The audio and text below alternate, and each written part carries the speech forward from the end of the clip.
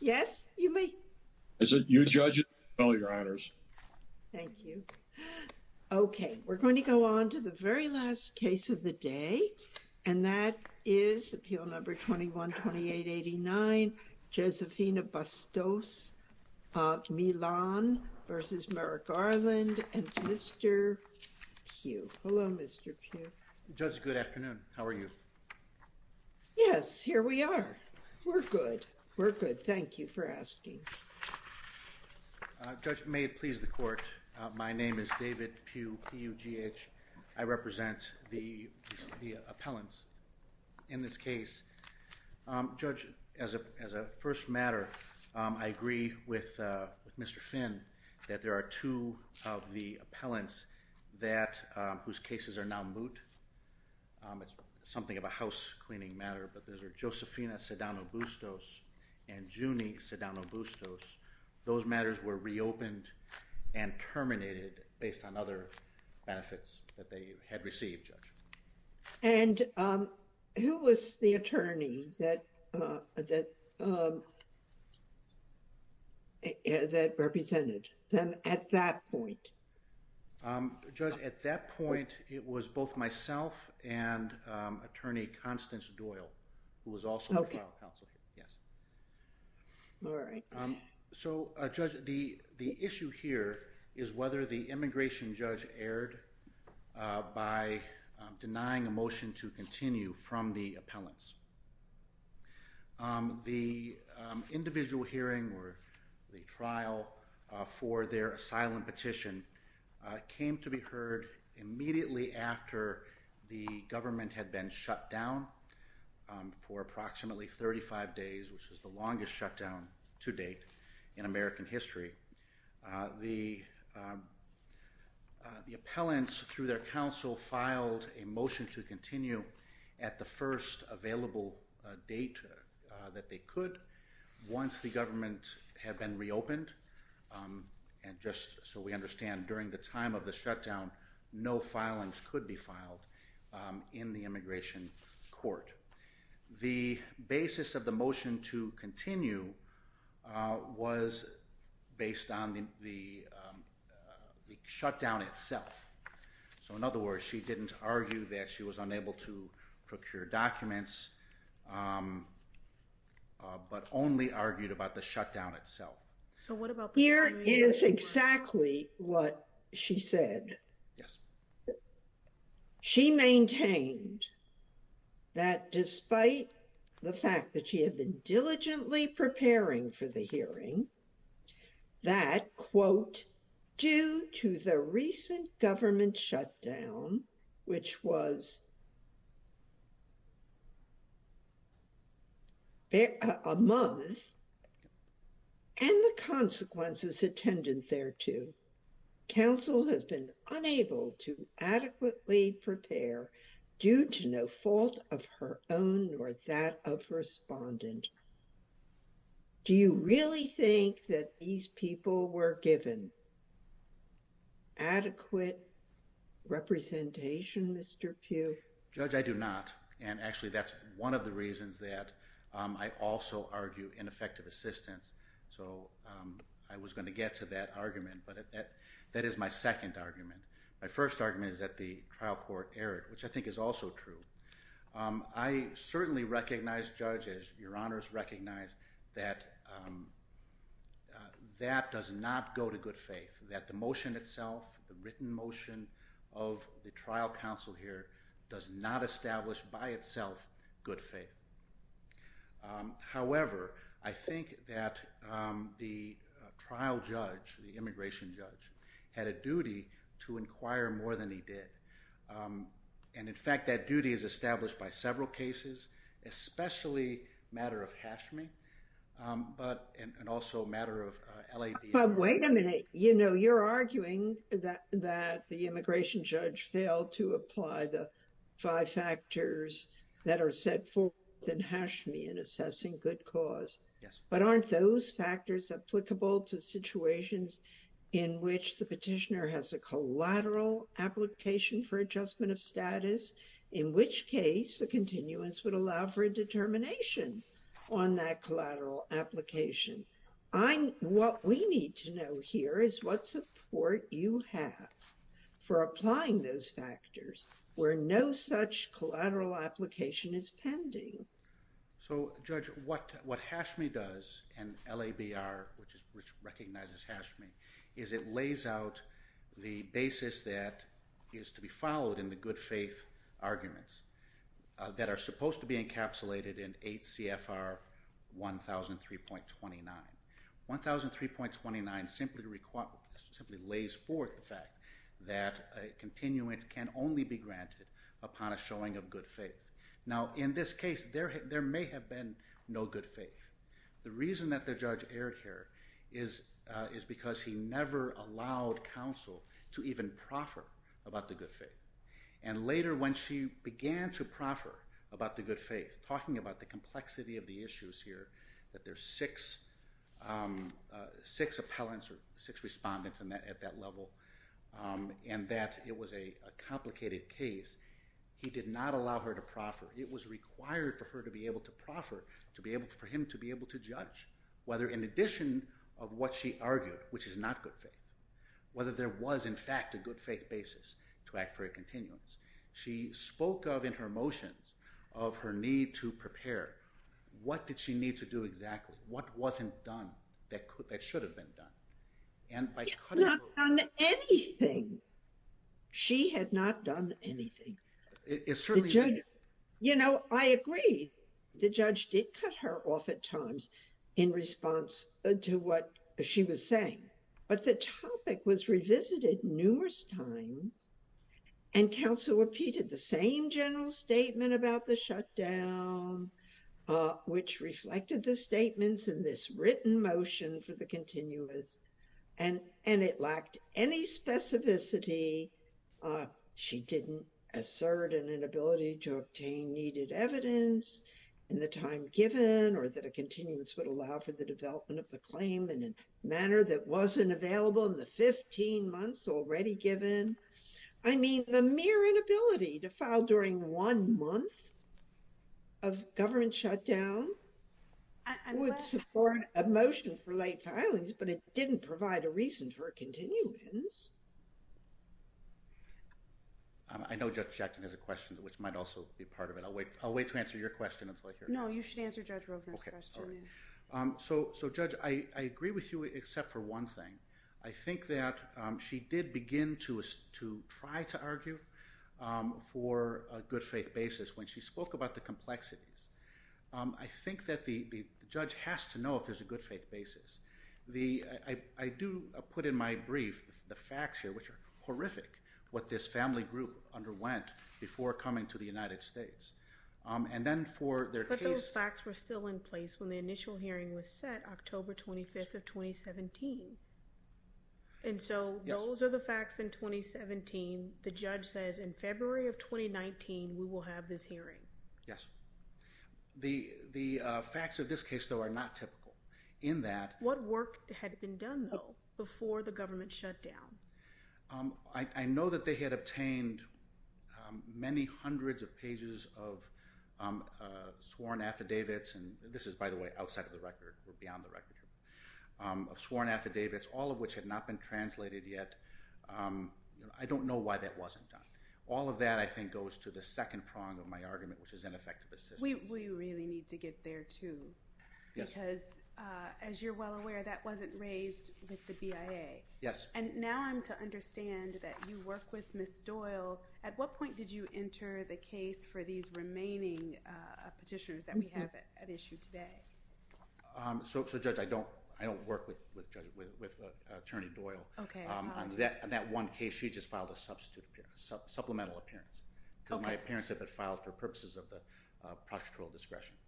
So in other words, you were the attorney who were able to get the result for the two, not Ms. Doyle. Judge, I don't. A result was received. I'll say that. I'm sorry. What did you say? We certainly got a result for those two, Judge. I mean, technically, we were both the attorneys of record. So. Yes.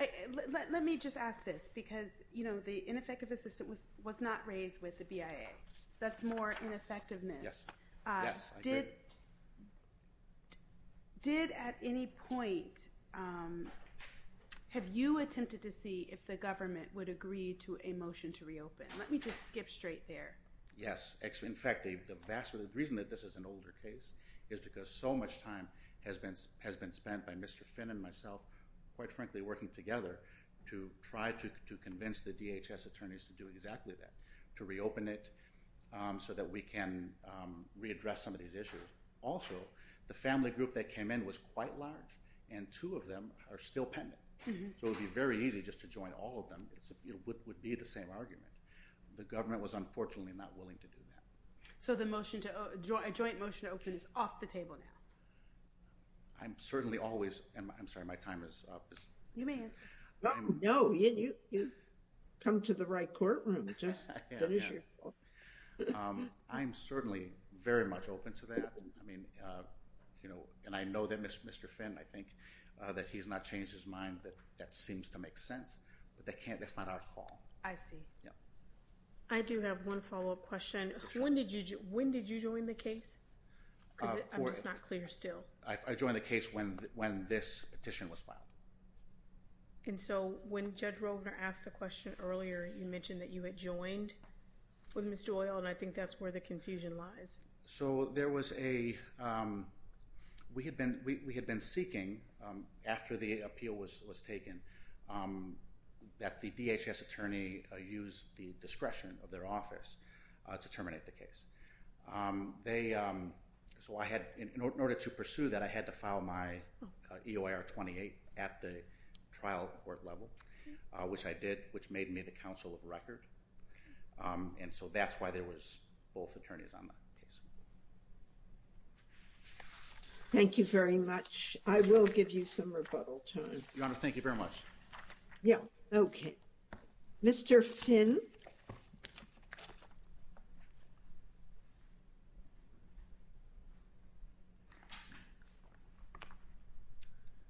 Hello.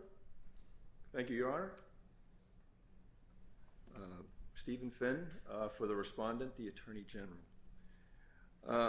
As the court's questions indicate, there's a significant question about the ineffective assistance of counsel at the trial court level.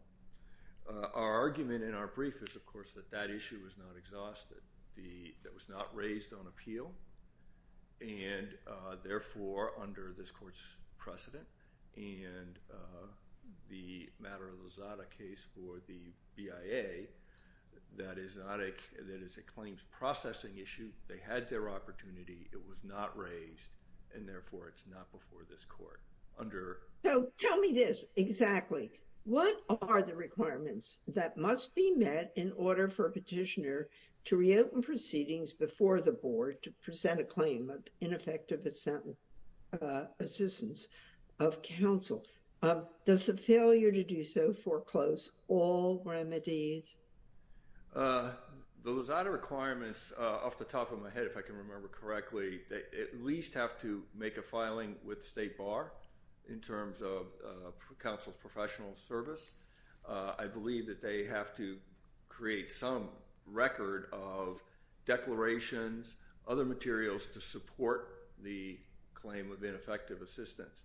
And the remedy then before the board is they seek to reopen. Reopening is a discretionary motion with the board, and the board can then consider their argument. Now, Mr. Finn, I'm afraid this may not be in the record. Where are the plaintiffs? We know that 2 are fine. We know that 2 are still in somewhere. But where are they? Your Honor, that's probably a better question for Petitioner's Counsel in the fact that, to my knowledge, none of these petitioners have been removed from the United States. There are 2 petitioners now that have status. They have approved I-130 petitions, and therefore they have the authority or the ability to file for adjustment of status. So they are no longer jurisdictionally before the court. Right. So that leaves 4. Yes.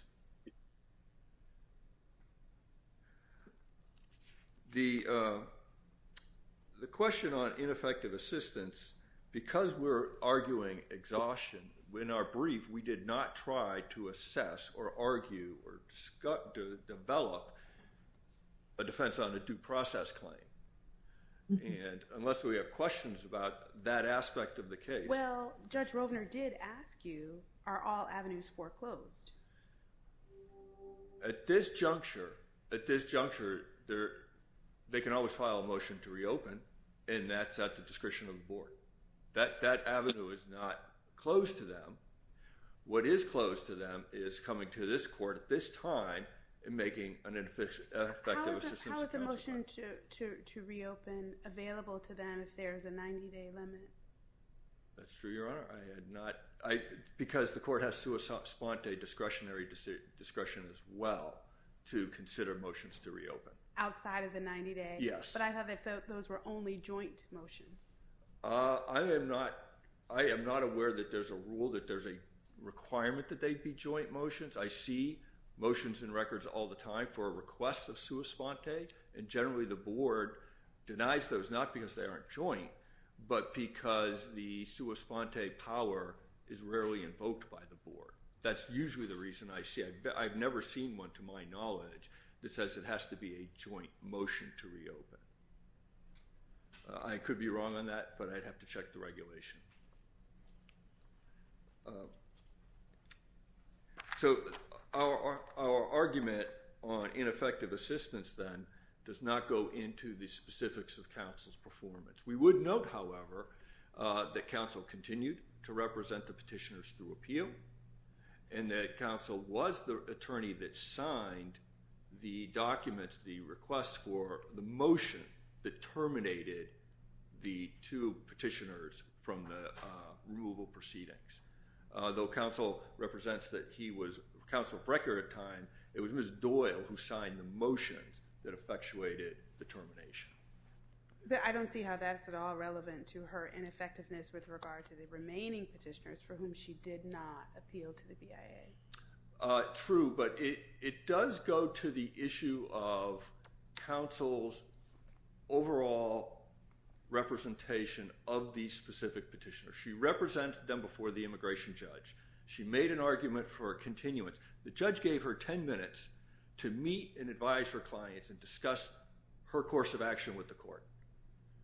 That 10 minutes came in, and she said, we're not going forward, Your Honor. She had her opportunity, but she had a strategy, because after that decision, she filed an appeal based on the same grounds she had before the court. In other words, she believed she had a right to a continuance. She just didn't get it. That tells me that it wasn't entirely happenstance, that in fact she had a strategy, even if it was developed at that moment before the immigration judge, that I'm going to take this up on appeal. He's wrong.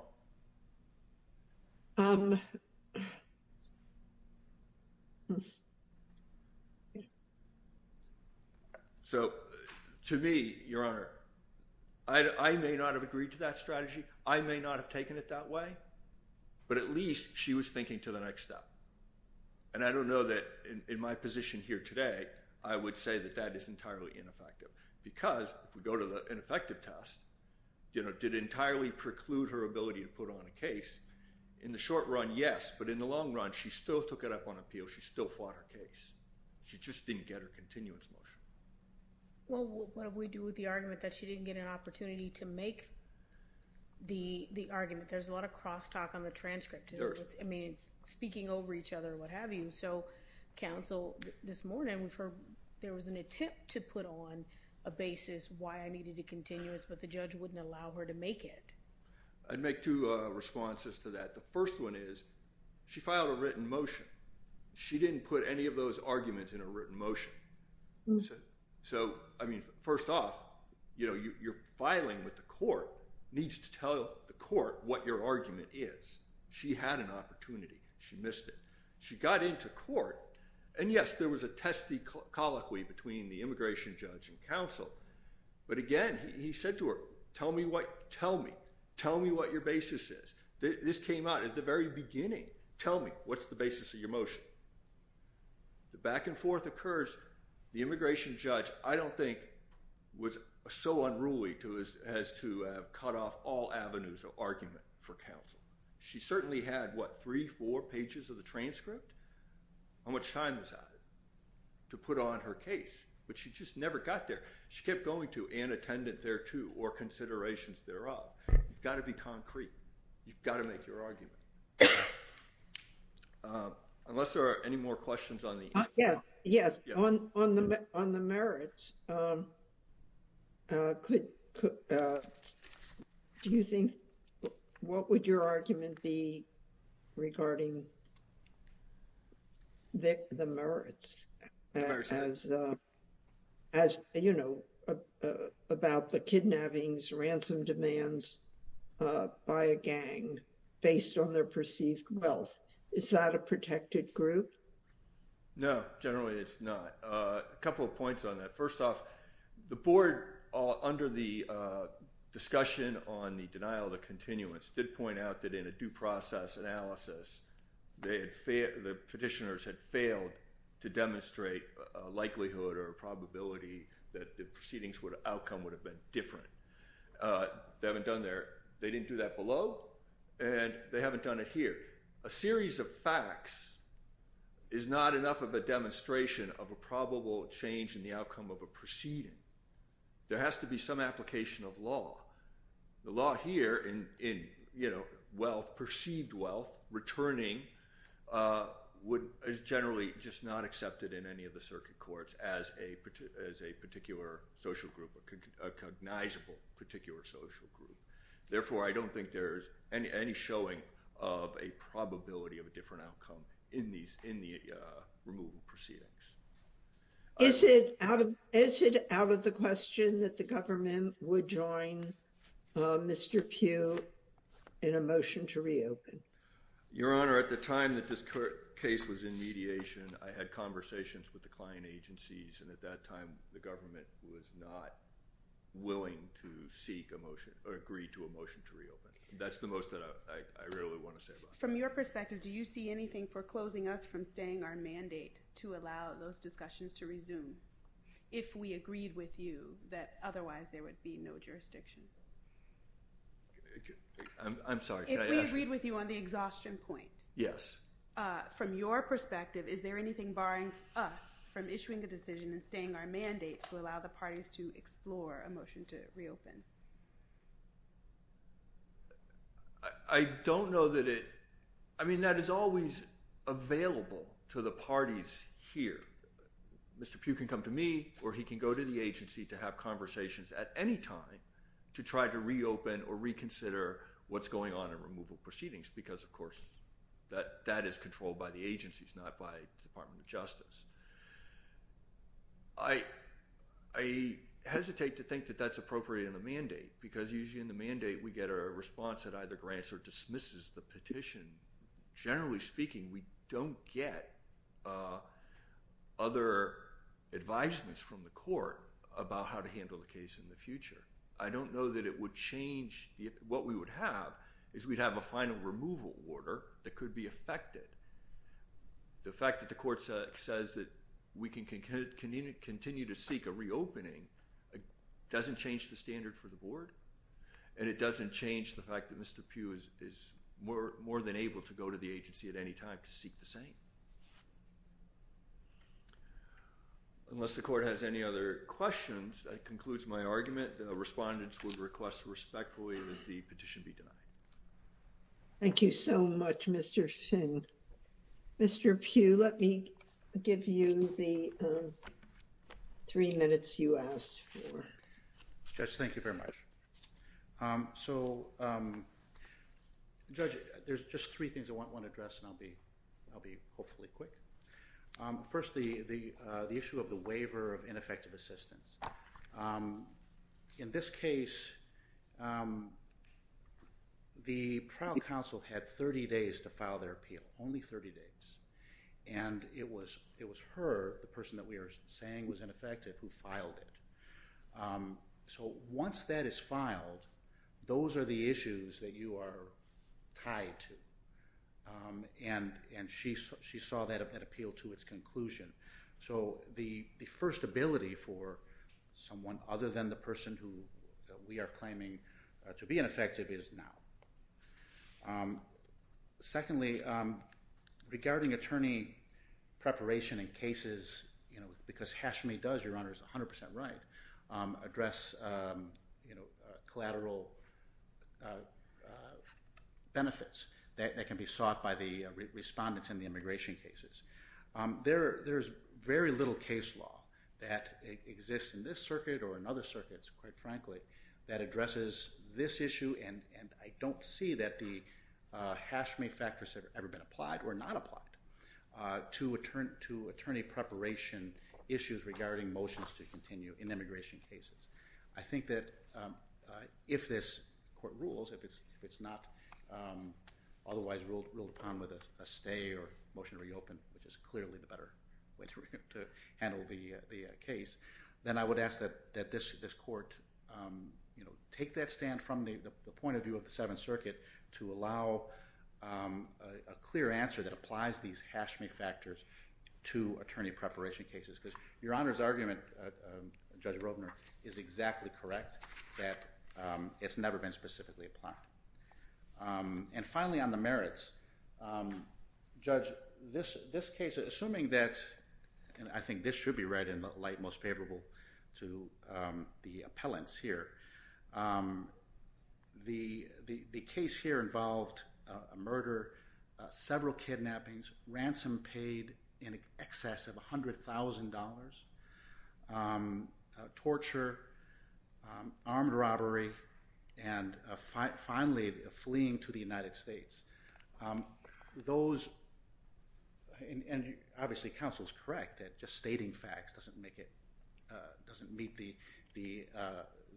level of that is required for a merits hearing.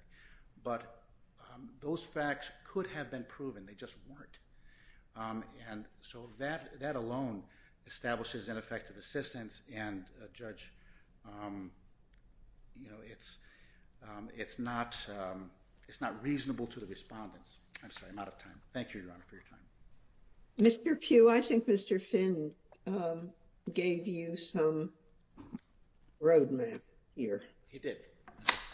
All right, and I really want to thank both of you. Thank you, Mr. Pugh. Thank you. Thank you, Your Honor. Many, many, many thanks to Mr. Finn. The case is taken under advisement, and the court